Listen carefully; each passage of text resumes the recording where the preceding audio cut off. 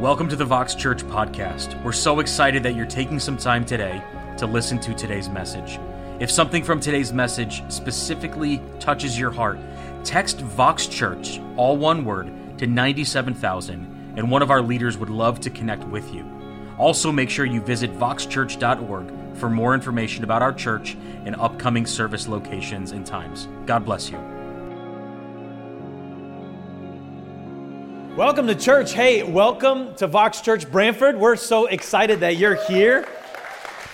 This is wild, so fun, so exciting. You know, we just didn't know how things would happen, and it's just been great. We were so excited for our 9 o'clock service, and then I just preached the 10:15 in New Haven, which was jamming. It was just awesome to see. And then we get to hang out together here and see all that God is doing. And so just an awesome opportunity today. You know, Vox Church started with one community, 9 people, a little dream. And today we're streaming in Stamford, Hartford, Bridgeport, Springfield, North Haven, Middletown, Worcester, and then, of course, online all across the country and across the world. It's been so encouraging to see what's happening with our church online. People tuning in weekly from Connecticut, Massachusetts, Rhode Island, New York, Florida, North Carolina, Canada, the Philippines, Ghana, Sweden, India, and on and on. Isn't that awesome? Praise God.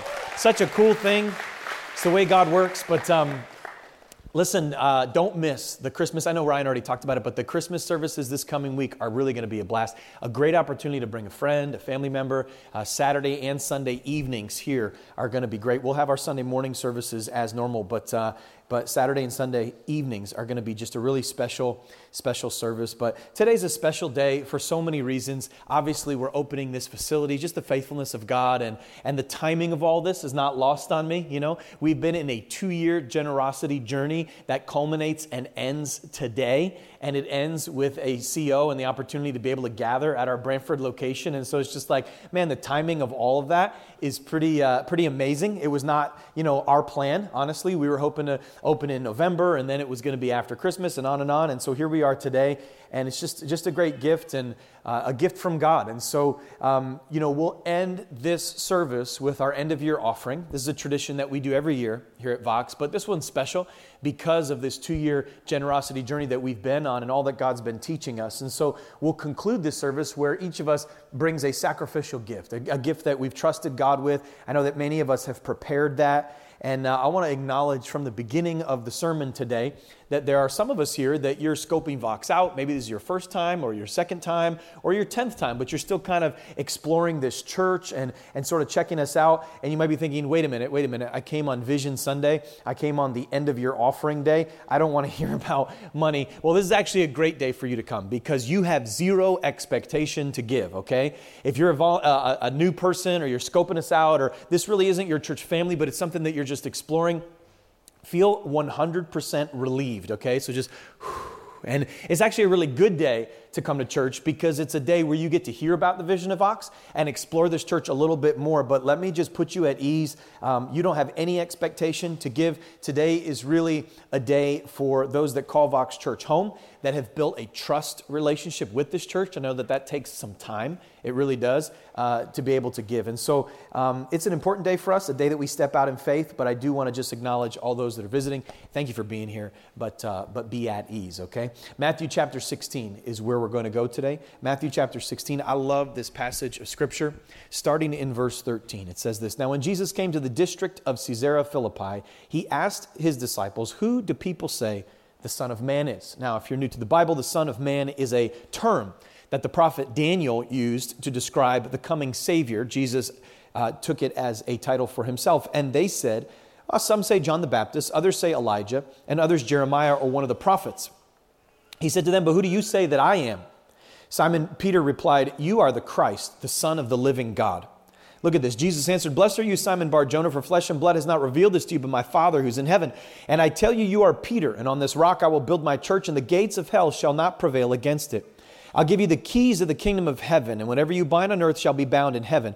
Whatever you loose on earth shall be loosed in heaven." Then he strictly charged the disciples to tell no one that he was the Christ. Verse 21, In that time, Jesus began to show his disciples that he must go to Jerusalem and suffer many things from the elders and chief priests and scribes and be killed, and on the third day be raised. And Peter took him aside and began to rebuke him, saying, Far be it from you, Lord, this shall never happen to you. But he turned and said to Peter, Get behind me, Satan. You are a hindrance to me, for you're not setting your mind on the things of God, but on the things of man. And then Jesus told his disciples, If you would come after me, let him deny himself, take up his cross and follow me. For whoever would save his life will lose it, but whoever loses his life for my sake will find it. This is God's word. I want to talk to you today on the topic of the joyful sacrifice. The joyful sacrifice. Would you pray with me? Let's open our hearts to God. God, I thank you for the opportunity to gather as your church. Thank you for this Brantford building, for our first Sunday morning gatherings here. What an honor, what a privilege, Lord. I thank you that you're moving in our church. I pray that today would be a day that you would take us deeper, you'd reveal Jesus to us, and that you'd work in a powerful way among us. In Jesus' name. Everybody said? Amen. Amen. Who is Jesus to you? Who is Jesus to you? Did you notice the text? Jesus asked, Who do you say I am? It's one thing to know what other people say about Jesus, but it's another thing to have really settled in your own heart who Jesus is to you. So it's a good question to start with, especially on Vision Sunday, because the center of any Jesus-focused church is Jesus, right? And so our desire is to see Him. That's vision. Vision Sunday is all about seeing Jesus. So who is Jesus to you? You know, mom may have said he was this. Dad may have said he was that. You know, the news media may have said Jesus was this. Your college professor may have said Jesus is that. But who is Jesus to you? Who is Jesus to you? Who do you say that I am? That's the question that Jesus brought to his disciples. A good question for us today. Who is Jesus? You know, there's religious conviction and then there's personal revelation. And there's a difference between the two. Religious conviction might have been, passed on from your grandparents, or maybe something that you feel like is good for your kids. And so, you have a religious conviction. But what about personal revelation? What about a genuine personal experience? There's cultural spirituality on one side, right? That's, we're Christian because that's what our parents and grandparents were, whatever. But then there's individual encounter, Individual encounter is, let me tell you what Jesus did for me. Let me tell you how He impacted my life, how He changed my life. Who is Jesus to you? Here's a good question. Have you been captivated by the person of Jesus? Has He really grabbed a hold of your heart personally? In that time, some people saw Him as a prophet. Some people saw Him as a teacher. Some people saw Him as a helpful guy. But it was Peter who kind of cuts through the noise. And he says, no, you're more than that. You're more than any of those things. He says, you're the Christ. You are the Son of the living God. Now that's a pretty bold statement to make. He's saying you are the creator of the cosmos, come down in human flesh, incarnate before us. You are the actual eternal God who is now living in our midst. You're the Son of God. And Jesus, upon this revelation, pulls back the curtain of history and He says, Blessed are you, Simon. He says, flesh and blood didn't tell you this. My Father in heaven revealed it to you. And then He says, let me tell you about my plan to reconcile the world to God. And for the first time in Scripture, He identifies the church.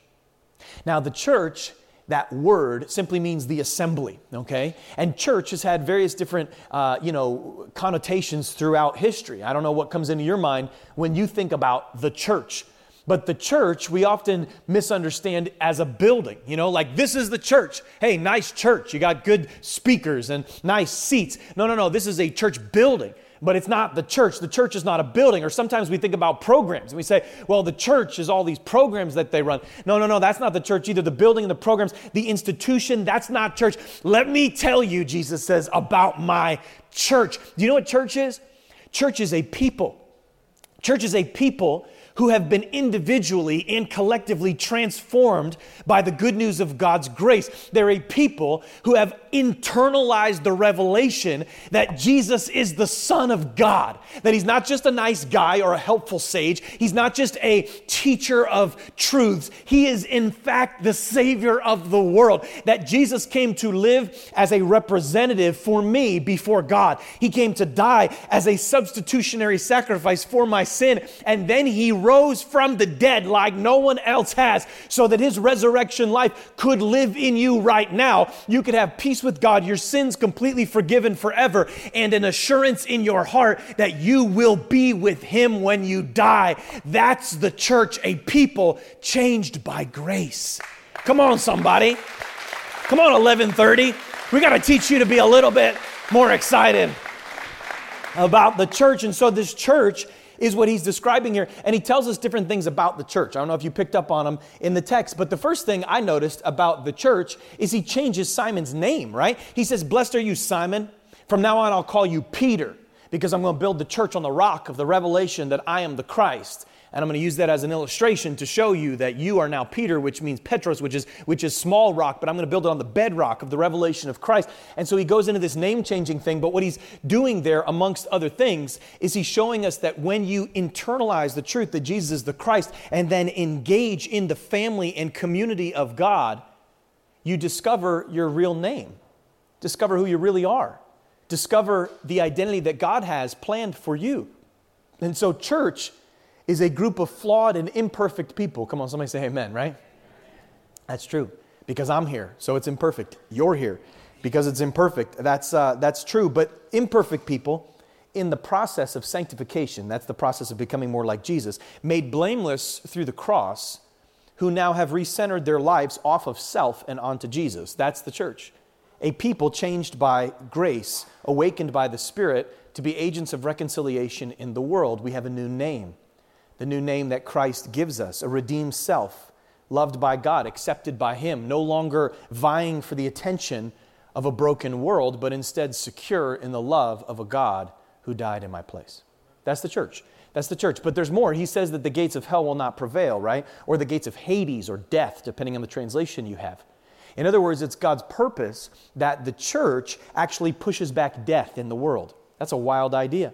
That it's your job as the church, the family of God, collectively, to push back all the decay and the brokenness that this world has.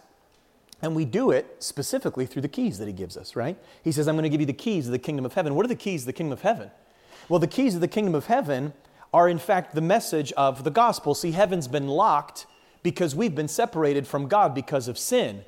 But the church is entrusted with the message of reconciliation, that Christ came to make all things new. And so as we share the message of reconciliation, we unlock the door of heaven for all those who will believe. He's entrusted those keys to us. And so the church is positioned by God on the earth to unlock the door of heaven and tear down the gates of hell by sharing the message of the gospel and then living that message out in the world. And if you and I don't do it collectively as the people of God, then Jesus tells us it's not going to be done, because he's given you and me, the church, his keys, and whatever we bind on earth will be bound, whatever we loose on earth will be loosed. You're in a position of authority to invite people to heaven through the sharing of grace. Isn't that awesome? That's a powerful truth. Last week at Vox, we talked about the mission of the church, and specifically the mission of Vox Church, right? We said that we really believe that God has given us a vision for the last 10 years to see New England changed from the least church region to the most spiritually vibrant place on earth. Now, you may or may not be aware that New England is, in fact, the least church region. Few people attend church, participate in church, read the Bible than any other place in the United States. But it's our dream to see that change in one generation and to be a part of it. Not just us, but all the churches across New England experiencing spiritual awakening and change. And so we want to play our part to see New England change from the least church region to the most spiritually vibrant place on earth. And so we outlined last week what we call our campus-to-campus strategy. If you were here last week, you heard about it. If not, then you can use this week to think that we're crazy. But the campus-to-campus strategy is simply this, that every Vox church starts a Vox church every 4 years. Okay, now we've done this now 9 times in 10 years, and we've been working each time to strengthen our systems, fix our problems, and be able to launch healthy, vibrant churches. Every Vox church starts a Vox church every 4 years, and so it's our goal by the end of 2025, because we started that process this year, to have 18 churches, to plant 9 new churches across New England, okay?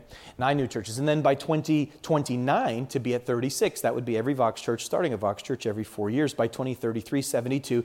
By 2041, 288. And it would be our dream that in one generation, we would plant 400 churches across New England, reaching 1% of New England's population each week, okay? Now, you may hear that and go, well, that's an unrealistic dream. Well, it is. Just acknowledge that, okay? It is an unrealistic dream. It's only possible by a work of the Spirit. But we have to understand there's actually an urgency attached to this dream. In America today, 3,500 churches close every year and don't reopen, 3,500. And we looked at this last week, but starting new churches is far and away the most powerful way to reach new people. That if people are far from God, doing outreaches or doing this and that, holding crusades is not going to be the way to make sustainable impact in a community. That every study of history over the last 2,000 years points back to the fact that starting a new church is the most effective way to reach new people. One study found that the average new congregation will bring in 6 to 8 times more new people into the life of the body of Christ than an older congregation of the same size. One denomination did a study recently and found that 80% of people coming to faith in Jesus were meeting Jesus in churches that were 2 years old or younger.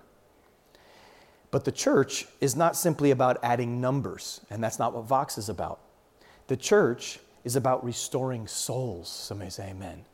It's about seeing impact in hearts, families, communities, and lives. It's about pushing back the gates of death and becoming the hands and feet of Jesus in a community. And so at Vox, we do multiple things at the same time, right? This Sunday gathering is not the church. It's a part of the church. So we gather to worship, to study the Bible together in our Sunday services. That's exciting. We've had, I don't know how many, 10, 15, whatever Sunday services today, all across our locations, right? But then we also meet in small groups called community groups and core groups to talk about our faith, build deeper friendships, go deeper. That's the church. So the church meets small, the church meets big. But then there's a third aspect of the church that some of us are not as aware of, and that is that we gather through our outreach teams to serve our communities in practical, tangible ways to be the gospel. And I want to outline that for you because I think that's an important piece of who the church is. Now at Vox, we have a particular strategy around our outreach, and some of us may not be aware of it, so let me just explain it for a moment or two, okay? Whenever we start a new location, we're doing this in Brantford today because we launched a church today. Here's Vox Church Brantford, so it begins, right?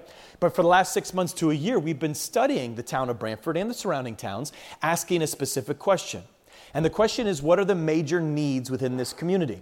And so we do this in New Haven, we do this in Hartford, we do this in Middletown, we do this in Springfield. Every one of our locations, our leaders are wrestling with that question. What are the major needs of this community? Maybe it's homelessness, it's out of control, or maybe it's food insecurity. There's people who can't put dinner on the table. What are the major needs of this community? We ask the leaders of the community. We ask other churches. We ask those that have been there for 10, 20, or 30 years. What are the major needs? And as we identify those needs, we simultaneously begin to identify organizations and ministries that are successfully meeting those needs. And so if it's homelessness, we want to find the most effective homeless agencies that are helping people connect to homes. If it's this, if it's that, we want to connect with those organizations. And then Vox starts a church, comes alongside those organizations, and we fuel those organizations with funding from our church and with volunteers from our church. And so we partner with other organizations so that they get the credit, but God gets the glory, and the impact expands throughout the community. Now, we've been doing this for years. This year, I asked our outreach teams to give me a glimpse. We partnered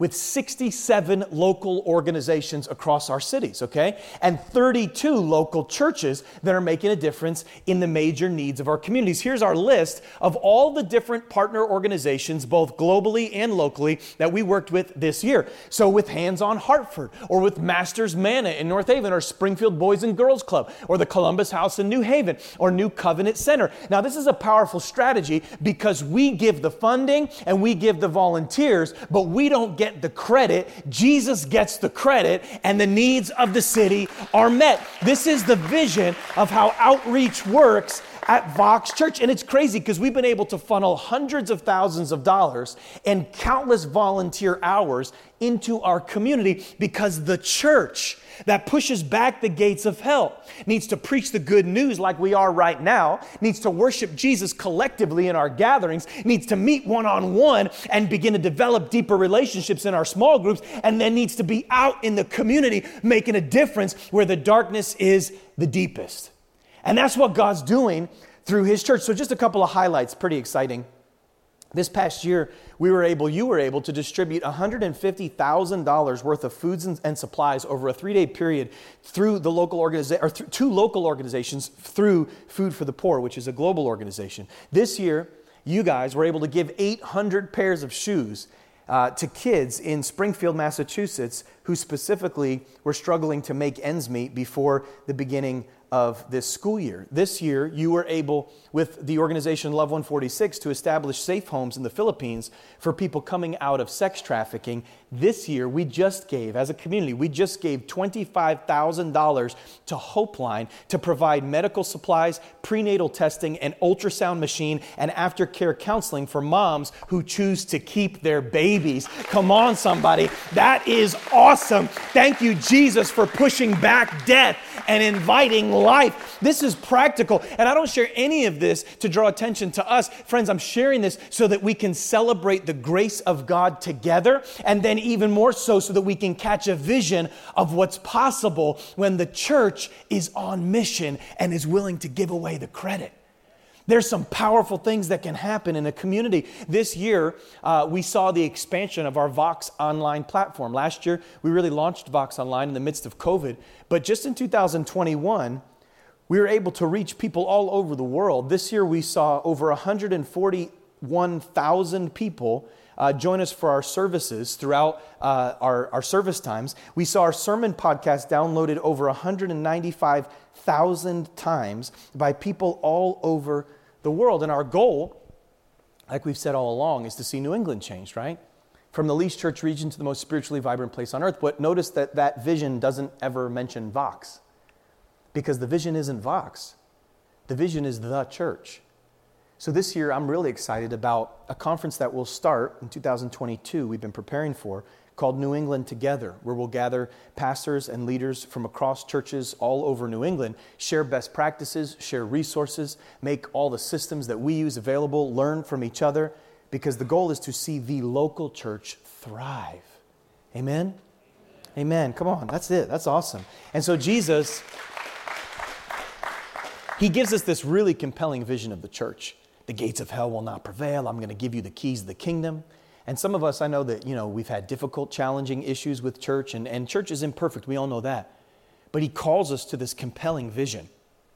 And then he turns on a dime, it seems, in verse 21. Did you notice that? Look at it with me. He just told them all about the church. The gates of hell will not prevail. Wow, this is awesome. Then he says, from this time, Jesus began to show the disciples that he must go to Jerusalem and suffer many things from the elders and chief priests and scribes and be killed, and on the third day be raised. And Peter can't handle it. So here's this guy who 2 minutes ago was the champion of the church, the rock, right? Peter. Now, 3 sentences later, he pulls Jesus aside and starts rebuking him. And he says, Jesus, you're not going to do this. Let me tell you what you are going to do. You're going to be the big shot church leader. We're going to run this thing. It's going to be great. It's going to be awesome. You're not going to go and get killed. That's not going to happen. Let me tell you. Just so you know, when you start instructing Jesus, it rarely ever goes well, all right? So just as a good life lesson. But Jesus pulls him aside and says, I rebuke you, Satan. You're not setting your mind on the things of God, but on the things of man. In other words, you have a fundamental misunderstanding of how the church works. And Jesus then contrasts the agenda of man with the agenda of God. Now, we have to understand that the agenda of man comes very naturally to all of us. Okay? The agenda of man is built on power, privilege, and preference.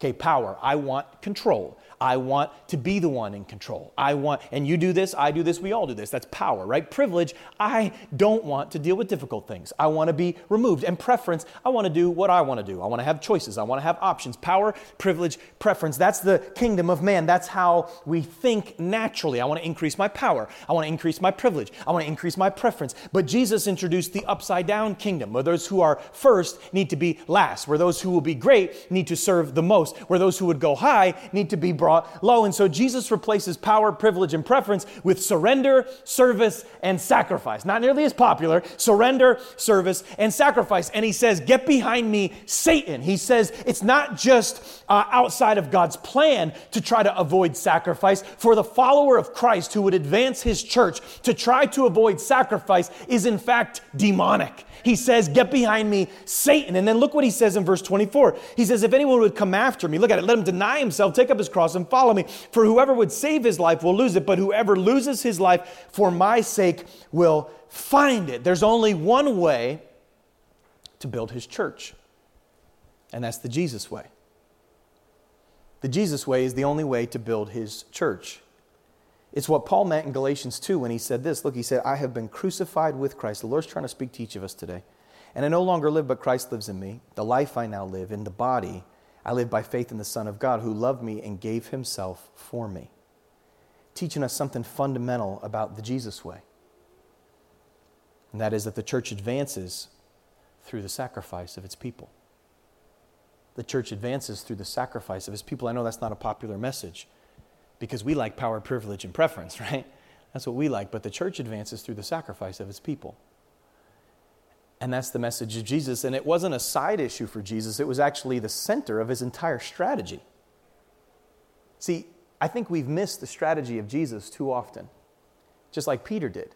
Peter thought Jesus was going to bulldoze down the gates of death, you know? That was the plan. Let's just knock him over. The gates of hell will not prevail. This is great. Let's go bulldoze the gates of death together. But Jesus was like, Pete, that's not the plan. We're not gonna bulldoze the gates of death. I'm going to suffer, and then I'm going to die, and then I'm going to enter death, and then I'm going to unlock the gates of death from the inside. See, the strategy of Jesus is pretty counterintuitive. The strategy of Jesus doesn't make sense to the natural mind. The strategy of Jesus confounds the wise, but it hides within itself a secret of the kingdom. That when you make radical sacrifice, when you engage in radical sacrifice, God always follows up with supernatural resurrection. That there's a power that's released through sacrifice, a divine power. And Jesus understood that if his church could grasp the paradigm of sacrifice, if we could understand the implications of sacrifice and the power released through sacrifice, then there's not a force on earth that could ever stop the church on mission who grasped sacrifice, embraced it with Jesus, denied ourselves, took up our cross, followed him. There's no stopping a church that understands sacrifice like that. So the natural mind, we think, well, what's reasonable, right? We think, what's realistic? We think, let's be honest, this is what I think, this is what you think. What could I give that will ease and appease my conscience but not change my lifestyle? What could I give that's uncomfortable in the natural a little bit but doesn't actually change my comforts long term? But the mind changed by Christ thinks very differently. We don't use the measurements of what would sustain my comfort. Instead, we use the measurement of what did God do for me? And if God gave his one and only son, how do I now respond in light of a love like that? And that's why you got Mary breaking her alabaster jar of pure nard worth over a year's wages and washing Jesus' feet. And the disciples going, she's wasting this. And Jesus going, no, you don't understand. You don't understand. Anything that's given for me lives forever. And this woman may have sacrificed much financially here, but her story will be told 2,000 years later on a stage in Brantford, Connecticut, because whenever you give to Jesus sacrificially, it lives beyond you. And that's exactly what the disciples internalized, right? Because they all ended up giving their lives for the gospel. It's what the book of Acts describes when it says they sold their possessions and goods. See, the church has never in history advanced from success to success. It's always advanced from sacrifice to sacrifice. It's always been the way of Jesus. It's always been the method of the church. You take the early church, for example. Some don't know this, but historians have wondered for a long time, how is it that a small band of uneducated, unwealthy peasants became the most dominant religion on earth? Like, how did that happen? You know, you got 12 guys, 120 people in an upper room. That's what Jesus left as the church when he rose from the dead. 120 people in an upper room. That's not a very convincing worldwide movement. Historians tell us that in AD 40, there were about an estimated 1,000 committed Christians. Not that many. By AD 100, they estimate about 7,500 committed Christians, primarily poor, primarily uneducated, primarily lacking major influence in the community. That's in AD 100, okay? But by AD 165, a plague, we know about plagues, right? A plague had swept across the Roman Empire. And then by AD 251, a second plague hit. In the first plague, 1 out of every 3 people in the Roman Empire died. In the second plague, up to 5,000 people were dying a day in the city of Rome. And there are numerous historical accounts of the response of the Roman citizens during these plagues. The Romans would leave their wives, their children, their family members, and their best friends to die alone in order to protect themselves from the plague. People were fleeing the cities, leaving behind loved ones, abandoning those they loved the most to protect their own necks because they had no paradigm for sacrifice. They had no revelation of giving their lives for someone else. That was not their frame. That was not the way they saw the world. And so these Romans were just abandoning people. And in the midst of all this abandonment that was occurring across the Roman Empire, guess who stepped in but the uninfluential peasants known as Christians who began to serve the pagans who had been left behind and were dying of this illness. And one historical account says it like this. He says, most of our brother Christians showed unbounded love and loyalty, never sparing themselves and thinking only of one another. Heedless of danger, they took charge of the sick, attending to their every need and ministering to them in Christ, and with them departed this life, serenely happy, for they were infected by others with the disease, drawing on themselves the sickness of their neighbors and cheerfully accepting their pains. Many, in nursing and curing others, transferred their death to themselves. And so Christians would literally serve these pagans and die in service of them. But something started to happen as thousands of Christians began to serve thousands of pagans, is their sacrifice became more contagious than the plague. And by 350 AD, history tells us that there were over 33 million Christians, or more than half of the population of the Roman Empire, because their sacrifice was a sweet aroma that drew thousands to Jesus. And I wonder,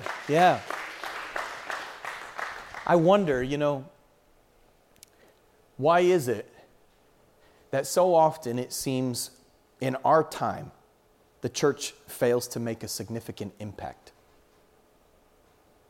Is it possible that one of the biggest reasons is that we've forgot the way of Jesus, advancing from sacrifice to sacrifice? So we become so comfortable, we become so self-isolated that we are in fact in danger of wasting our lives. Wasting our lives on another toy, on another vacation, on another comfort. And this is not to say that God does not want to bless you or that you're wrong for, buying a coffee. No. No, God wants to bless you. He wants to give you all good things to enjoy. He just wants your heart to love His mission more than your comforts. He gives us a warning in Luke chapter 12 about wasting our lives. And He told them this parable. A ground of a certain rich man yielded an abundant harvest. And he thought to himself, what shall I do? I have no place to store my crops. Then he said, this is what I'll do. I'll tear down my barns and I'll build bigger ones. Bigger barns, bigger barns, bigger barns. That's the American way. And there I will store my surplus grain. And I'll say to myself, you have plenty of grain laid up for many years. Take life easy. Eat, drink, and be merry. But God said to him, you fool, this very night your life will be demanded of you. Then who will get what you've prepared for yourself? This is how it will be for whoever stores up things for themselves and is not rich towards God. In other words, what good is a garage full of stuff if eternity is empty? Being rich towards God will always require sacrifice. But I think God's been teaching us through this Wake My Heart 2-year campaign, something really important that's found right in the text here. Something that I think we often miss when we hear about sacrifice. Jesus said, if anyone would come after me, let him deny himself, take up his cross, and follow me. Whoever would save his life would lose it, but whoever loses his life for my sake will. Anybody remember? Yeah, we'll find it. In other words, he's teaching us that God's intention through sacrifice is not to rob you of fulfillment, but to maximize fulfillment. That so many of us collect things but don't have life. And he says, if you want to have life, you've got to lose your life. You've got to sacrifice. That sacrifice will always end in supernatural resurrection. That God does not ask you to sacrifice to steal from you or to rob from you, to keep joy or fulfillment from you. Even though in the short term, giving something up will always feel that way, God teaches you to sacrifice because there's a deep eternal truth hidden in it. That it is actually more blessed to give than to receive. That the nature of God at its core is not one of a taker, but one of a giver. And when you practice giving like God does, when you practice sacrificial giving, you mirror His image and step into His pleasure and discover a joy and a life that far exceeds this natural world, a joy that the world can't give you and the world can't take away. And so when Jesus calls us to give all that we have, He says, and through it you find life. You find life. You see that? Oh, it's true, friends. It's true. You know, when I was a kid, I used to look forward to Christmas because I got to open my presents. But friends, now I'm old, right? Don't agree. Thanks. Yeah, don't agree. You're like, no, you're not, Justin. Okay, I'll take it. No, you're not. Now I got 4 kids. And truthfully, when I get to Christmas Day, I could care less about the new pair of slippers. You know what I mean? Like, that's not what gets me excited. What gets me excited is to watch my little 2-year-old girl wide-eyed open up some My Little Pony thing and dance around with excitement. That's what gives me joy. It's so much more exciting than the slippers I got, because I just don't care about those things. See, when you mature, you realize that the joy's found. See, when you mature, your heart changes. Last night I was just praying for you, just praying for us as a church as we go through this journey. And as I was praying, just asking God to speak to us today, I feel like I had finished up and my family was watching a movie downstairs. And so I went downstairs and I just sat on the couch with them. And they were watching Christmas with the Cranks. Anybody seen that? Christmas with the Cranks. It's a Tim Allen movie. It's an older movie, and I think I'd seen it one other time, but I wasn't too familiar with Christmas with the Cranks. But it's this story about this guy who wants to cancel Christmas so that he can go on a Caribbean vacation with his wife. I'm like, that's not a bad idea. But anyways, he decides, that's what I'm going to do. But last minute, his daughter decides she's coming home for Christmas with her fiance, and so now he has to have Christmas, and so everything changes and everything else. He's all upset about it, and he's pretty cranky. Tim Allen, he's pretty cranky the whole time. But finally, at the end of the movie, he decides that he paid for this all-expenses-paid vacation to the Caribbean, and he has this neighbor that he's sort of been at war with, this older couple. I think the wife of the couple is sick with some illness, and so he decides at the end of the movie, he walks across the street to their house, and he gives them his vacation, his all-expenses-paid vacation, because he can't go on it because his daughter's home and everything else. So he gives them vacation, and the neighbor can't even accept the gift. They're like, we're not taking this. You're my arch enemy. Why are you giving this to me? And he says, listen, it's just a gift. No strings attached. Receive it. And they do. And they're like, thank you. And then they run out in their yard, or they run back in their house. We got to pack. We're leaving tomorrow. This is incredible. And Tim Allen, he walks away from their house. And there's this moment where he's standing in their yard. And his face tells the whole story. Giving that vacation was better for my heart than going on it myself. And I'm watching Christmas with the Cranks. And I'm crying like a baby. And I was so embarrassed about it till I looked over and my wife was crying too. And I'm like, oh my goodness, it's crazy. Because there's something about grace, a gift you can't earn. It's something about sacrifice, giving for someone else that just speaks to the core of who we are. And friends, if you've been with us on this 2-year generosity journey called Wake My Heart, the entire point of this journey was not to build this building. Thank God for this building. It was not to launch more churches. It was not to reach our goal. The entire point was to deepen our hearts, to change something in us that can only be learned by experience. That it really is more blessed to give than receive. And you know what's been the most exciting aspect of this whole journey? It's not been broadcasting today from our Brantford location. I'm grateful for that. I'm thankful for that. But the thing that's been most exciting to me is to watch that sacrificial heart spread, because it's contagious and it's spreading all over our church. Let me just give you a couple examples. Here's one story about Joe. That's not his real name. I am going to protect his name for the sake of his own, privacy, but Joe committed $12,500 at the beginning of Wake My Heart 2 years ago. 2-year generosity campaign. Now, Joe's a younger man. He is single, and that was a big step of faith for Joe. $12,500 over 2 years he's going to give to the mission of Jesus through the local church, right? So far, as of today, not including the end of year offering, Joe has given $38,000.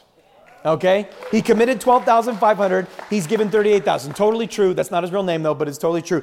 And this required a crazy change in his lifestyle. He postponed buying a house. He postponed buying a car. And you might hear that and be like, why would anyone do that? Friend, he did that because he was captivated by Jesus, by the mission of Jesus through the church. I can tell you about Bill and Sarah. Again, not their real names.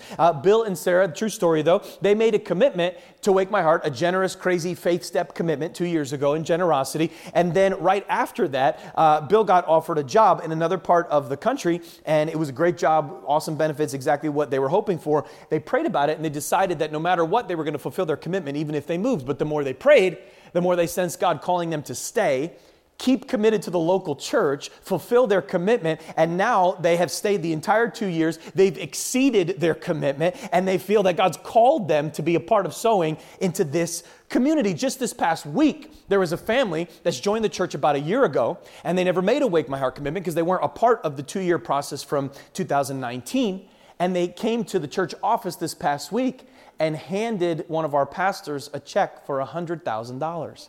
And they said, God's not called us. We didn't join the Wake My Heart commitment, but we want to jump in because we feel like God's spoken to our hearts about it. Another family made a $100,000 commitment, but they just told us this past week that they're going to go to 125 because the Holy Spirit blessed them so much that they wanted to be a blessing. What in the world is happening around here?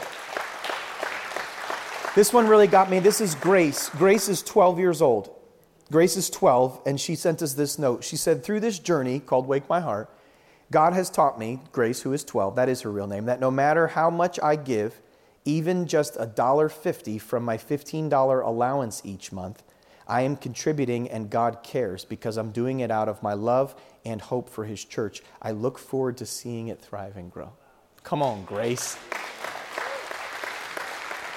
I asked Kyle if we could share a story about his 2 kids. They're both under the age of 12, and Kyle said it was okay to share this. He said, I wanted to update our family totals for our commitment, and I want to increase our family commitment by $20. It is from our 2 oldest kids. They're contributing some of their money as well, and I wanted to include it in our total. I know it won't move the needle much as a percentage of the total pledged, but I thought it was important to pass it along as they really want to be a part of this. We were talking about it with them last night, and they have been listening to Justin these past few weeks, and they both wanted to contribute and be a part. It is so amazing to watch them learn and grow and want to come alongside and participate in what God is doing. It is such an encouragement for me to watch, and so I wanted to share it with you as a part of how God is working to impact so many people, even those under the age of 12. That's awesome. I love that. You know, what is happening around here? What's happening around here is something a little bit like the book of Acts. That's what's happening around here. And I want to share a couple other stats with you.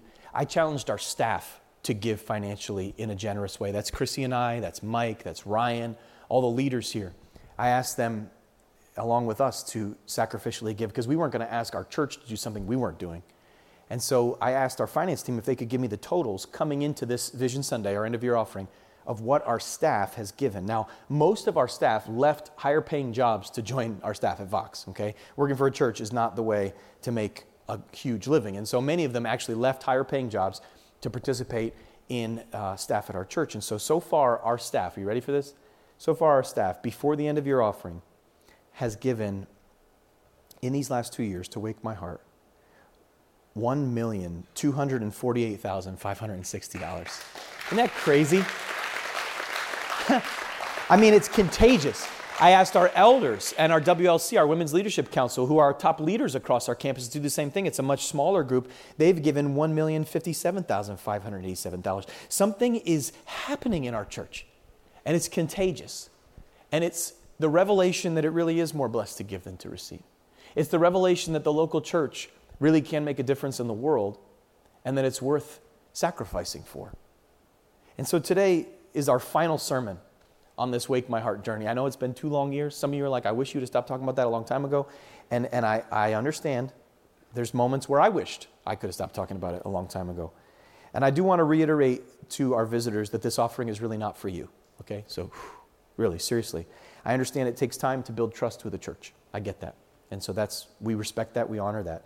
In fact, I would say this to all of our visitors. If you never give a single dollar to Vox Church, this community will support you and serve you in every way that we possibly can for as long as you allow us. Okay? Seriously. No, seriously. That's it, period. And that's not like a philosophy or an idea that we came up with. We've been doing that for 10 years. We've been doing that for 10 years. And there have been thousands of people who have never given a dollar, and we have poured our lives out for you, and we'll continue to. But for those that call this church home, this is an opportunity to really finish strong. So let me give you a glimpse of where we're at. December 2019, our church made a collective commitment of $19,593,555 for the work of Jesus over 2 years. At the halfway point, we had more people join and add $89,000 in commitment. As of today, our church has given $16,401,076, which means we have $3.2 million remaining. Now, I met with our finance team and I said, okay, guys, we've never received a $3.2 million end of year offering ever.